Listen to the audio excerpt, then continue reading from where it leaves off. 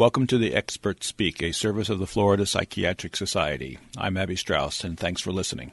Good data shows that depression is a very widespread disease. In the United States, it is estimated to affect about 6% of the population at any one time, and the estimated life prevalence rate in women has been suggested to be as high as 20%. What we do know is that it exists in many forms, and it takes its toll in many ways, many of which are far more subtle than the often worst-case scenario of suicide. One clinical aspect of depression is known as the treatment-resistant depression. Today we will explore the notions and options of treating such a depression with Amado Suarez, who is a psychiatrist with the University of South Florida. Dr. Suarez, thank you for joining us. Thank you. Before we start, it's important to note that any treatment decision has to be the product of a decision between a patient and the doctor. So we will be talking about things that perhaps might be of interest to you, but are not necessarily suggestions for a treatment. That has to become an issue between you and your doctor. Okay, that being said, let's begin with a basic definition, sir. How does a psychiatrist define a treatment-resistant depression? What does that mean? Typically what we look at is individuals or patients that we treat that have had an effective trial of a medication, which means that they've been at an effective dosage, or what we would consider a therapeutic dosage, for an appropriate period of time, and when the medication has been taken on a consistent and daily basis. If a patient does not respond or fails to respond to at least 2 trials of 2 different antidepressants, then by definition we tend to see that as a treatment-resistant depression. Now, this is a consensus statement. It has not been formalized per se, but I think a lot of experts and researchers that work and have studied depression feel that that type of scenario somewhat closely parallels what we consider treatment resistance.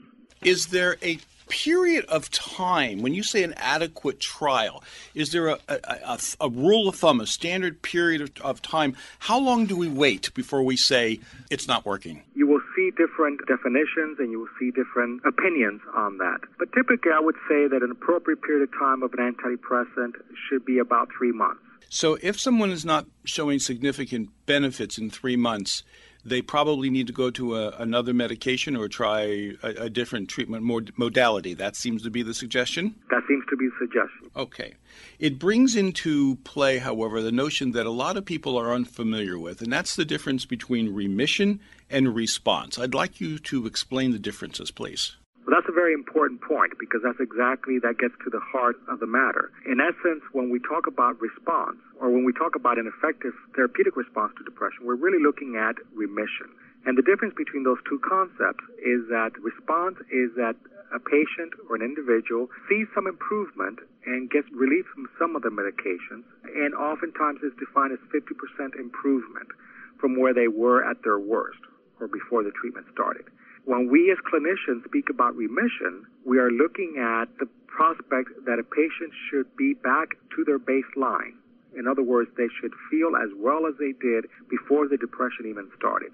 And we use different parameters and tools to measure this. Oftentimes we use questionnaires for depression, and we have guidelines that we follow, certain scores that we track if a patient in fact has attained remission. And that's a very important concept because we no longer settle for just a response. We do not want to see just a patient feeling a little bit better. We really are aiming to have a patient fully functional and feeling at their best as they were before the depression started. If a response is starting to occur, then by suggestion here, people need to, unless there's a clinical reason contrary to it, people need to stay on the medication to allow the remission to really occur. It takes longer than just a response. A lot of people become discouraged very quickly if the medication doesn't work, but I think people need to understand a little bit, sir, how common is a failure to a first trial of a medication or a second trial of a medication? How common is treatment-resistant depression? Some of the studies indicate that up to a third of patients will fail first trial of an antidepressant, and that's a significant number. So if a patient then proceeds to a second trial, there's still a significant percentage of individuals that may fail a second trial of an antidepressant. Now, on the flip side of that, that means that approximately 2/3 of patients will respond to a first trial of an antidepressant. But a patient should not become discouraged if they do not respond to the first trial because, again, the statistics show that approximately 35% of individuals may not respond to that first treatment or that first medication. The main point is that the patient should work closely with their physician or their clinician to address the fact that they have not responded and then consider alternative options. Is there a reason that's more common than other reasons why people don't respond to the initial treatments? Do we have a sense of who's going to respond and who's not going to respond when we begin treatment? There's multiple different reasons why an individual may not respond to treatment. Oftentimes, like I mentioned initially, the patient may not be on the correct dosage or may be on a dosage just too low. They may not be on the medication for a sufficient period of time. Oftentimes, for example, if an individual experiences some side effects, they may stop the medicine after 2 weeks. We do not classify that as a failure because that's not an appropriate time for treatment. There's also other conditions that may complicate treatment. Some patients have other medical conditions that may make it more difficult for them to respond. There may be other, for example, metabolic conditions that may be contributing to the depression. For example, a thyroid condition. In addition, there's other patients that may have what we call comorbid conditions, such as alcohol abuse or alcohol dependence. Some individuals may use drugs when they're taking their medications, and all of those factors can impact and influence their response to the treatment. We know that a great number of patients, and many of them properly treated, I must say, but many of them are treated by non-psychiatrists. When does someone start thinking that they need to see a psychiatrist versus their good family doctor? We have very competent and we have excellent primary care physicians that work collaboratively with us.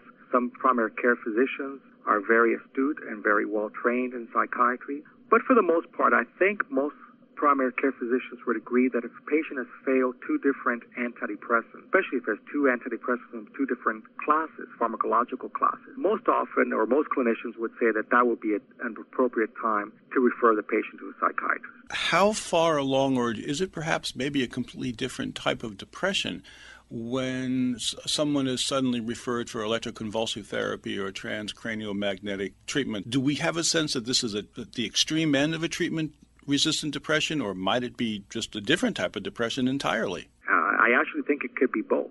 I think in some individuals, we can see an extreme level or extreme case of treatment resistance, so that even with different antidepressants, and oftentimes psychiatrists will often not use only one antidepressant, but they may use a combination of antidepressants, or they may also use what we call augmentation strategies, which means adding a different medication from a different class altogether to an antidepressant to elicit a more robust response and obviously work towards remission. But even in those circumstances, there's patients that will fail to respond to multiple different trials and combination trials.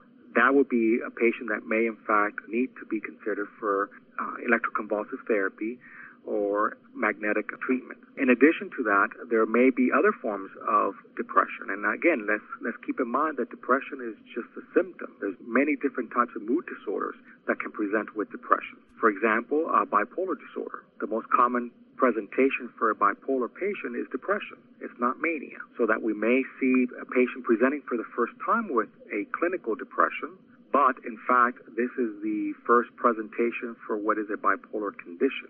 So if we find that a patient is not responding to multiple different trials of antidepressants, we also have to consider the possibility that it may not be a clinical or a major depression. It may be a different form of a mood disorder, such as bipolar disorder. Or a situational disorder that really verbal therapy, cognitive therapy may be appropriate. Correct. And I think we tend to overlook that sometimes. Exactly.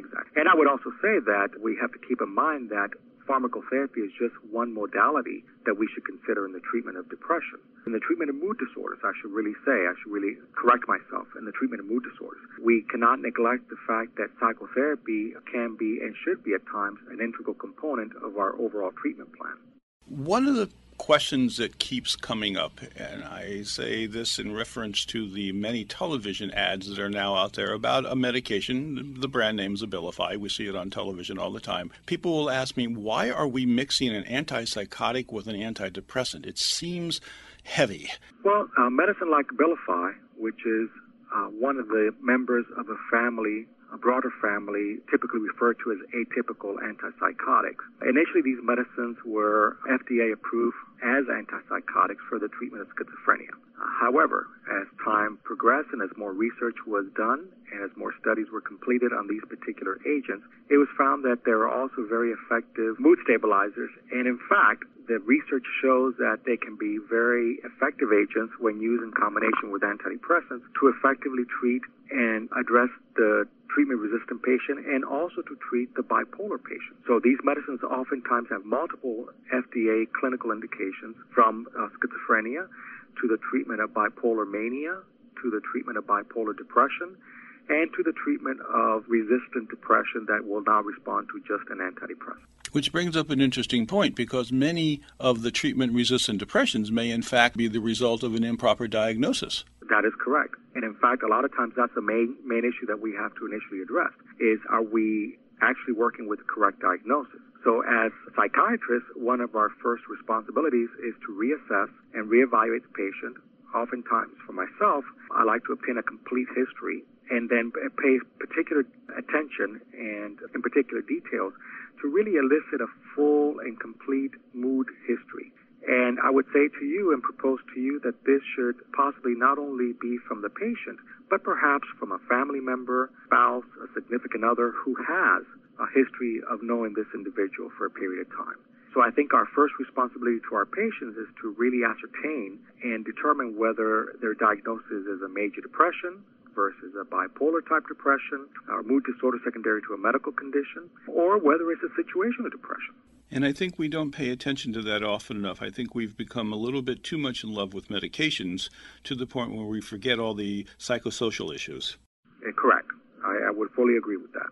But on the whole, and over the years, it seems that we have become rather effective, really, with a larger number of people having depressions in fixing or reducing, or can I use the word curing, their depression? I would tend to strongly agree with that. And I would say I would go back to your initial introduction, in that we oftentimes also forget the significant impact of depression that is really, in a sense, a global impact on the individual and on the individual's life and the life of those around him or her. So it really is a true rippling effect that we see with a major depression. And we often neglect to understand that in individuals that do not get treatment, which is a majority of individuals with mood disorders, even in this day, and even in those individuals that do get treatment but perhaps are not correctly diagnosed or are not receiving the appropriate type of treatment, whether that be pharmacological or psychological, then I think the impact and the consequences of untreated or ineffectively treated mood disorders is very significant. And a lot of times anxiety can present, which in fact is a manifestation of depression, but they're treated with purely anti-anxiety medications and they miss the diagnosis. Correct. And oftentimes also what I see in my practice is that individuals that may present, for example, with substance misuse disorders may oftentimes be masking, or oftentimes the lay term is self-treating with whatever substance of their choice. And really what they're treating is either an anxiety condition or a mood condition. And again, let's not forget that the two oftentimes are seen together. It does not have to be either or. We oftentimes see a mood condition together with an anxiety condition. So the diagnostic process is very complex and requires a little bit of work on everybody's part. And sometimes the resistance may be because that we're not aiming in the right direction. That is very true. Interesting stuff. Now, one of the things also that I find very interesting, and I'd love to hear your thoughts on it because you've been practicing psychiatry for some time, is that often the presentation of depression is people have aches and pains. It's not necessarily that they feel bad as much as that they have all the somatic manifestations, and it might be missed. That is very true.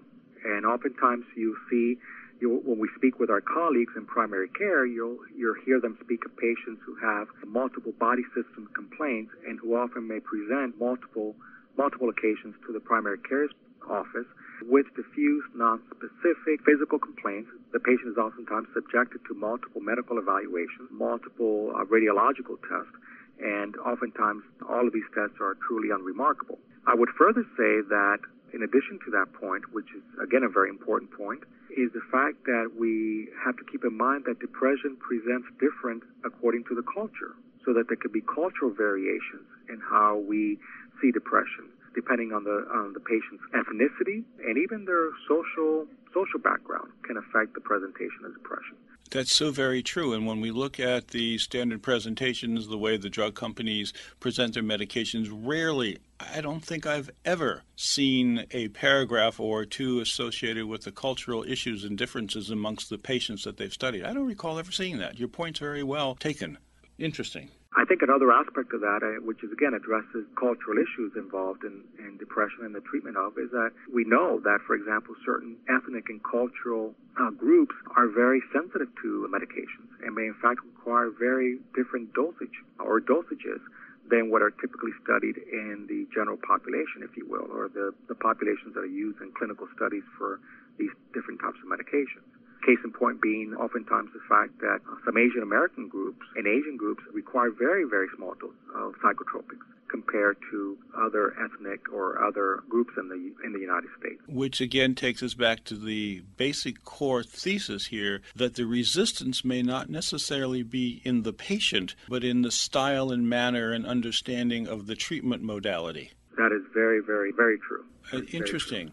So there is a responsibility on the part of the doctors, and there's also a responsibility on the part of the patients to, if they're not getting better, to say, hey, doc, there's some other aspects of me that maybe we should explore. Exactly. Very interesting. So the bottom line, though, when people listen to this is that, and I think you said it very eloquently, that we can work with it. We can fix it. We can make people's lives better if we have enough time and resources to do it. The notion of treatment-resistant depression hopefully someday will no longer be a necessary phrase. Correct. And I would say that we have the resources and we have the capability of helping individuals and helping them to lead fulfilling lives. And what I would say is that it's very important to give the patients our message, that have open channels of communication with their clinicians, to be able to fully and honestly discuss their response to the treatment, and to be committed to the treatment, because oftentimes it does take some time to find the right medication or combination of medications and psychotherapy to truly help the patient achieve a level of remission. We've been speaking with Amado Suarez, who is a psychiatrist with the University of South Florida, and we've been talking about the notion of treatment-resistant depressions, why it exists and how it can be approached and hopefully reversed and hopefully eventually taken off our list as a diagnostic entity. Dr. Suarez, thank you so much for being with us. Thank you, Dr. Strauss. It's been a pleasure.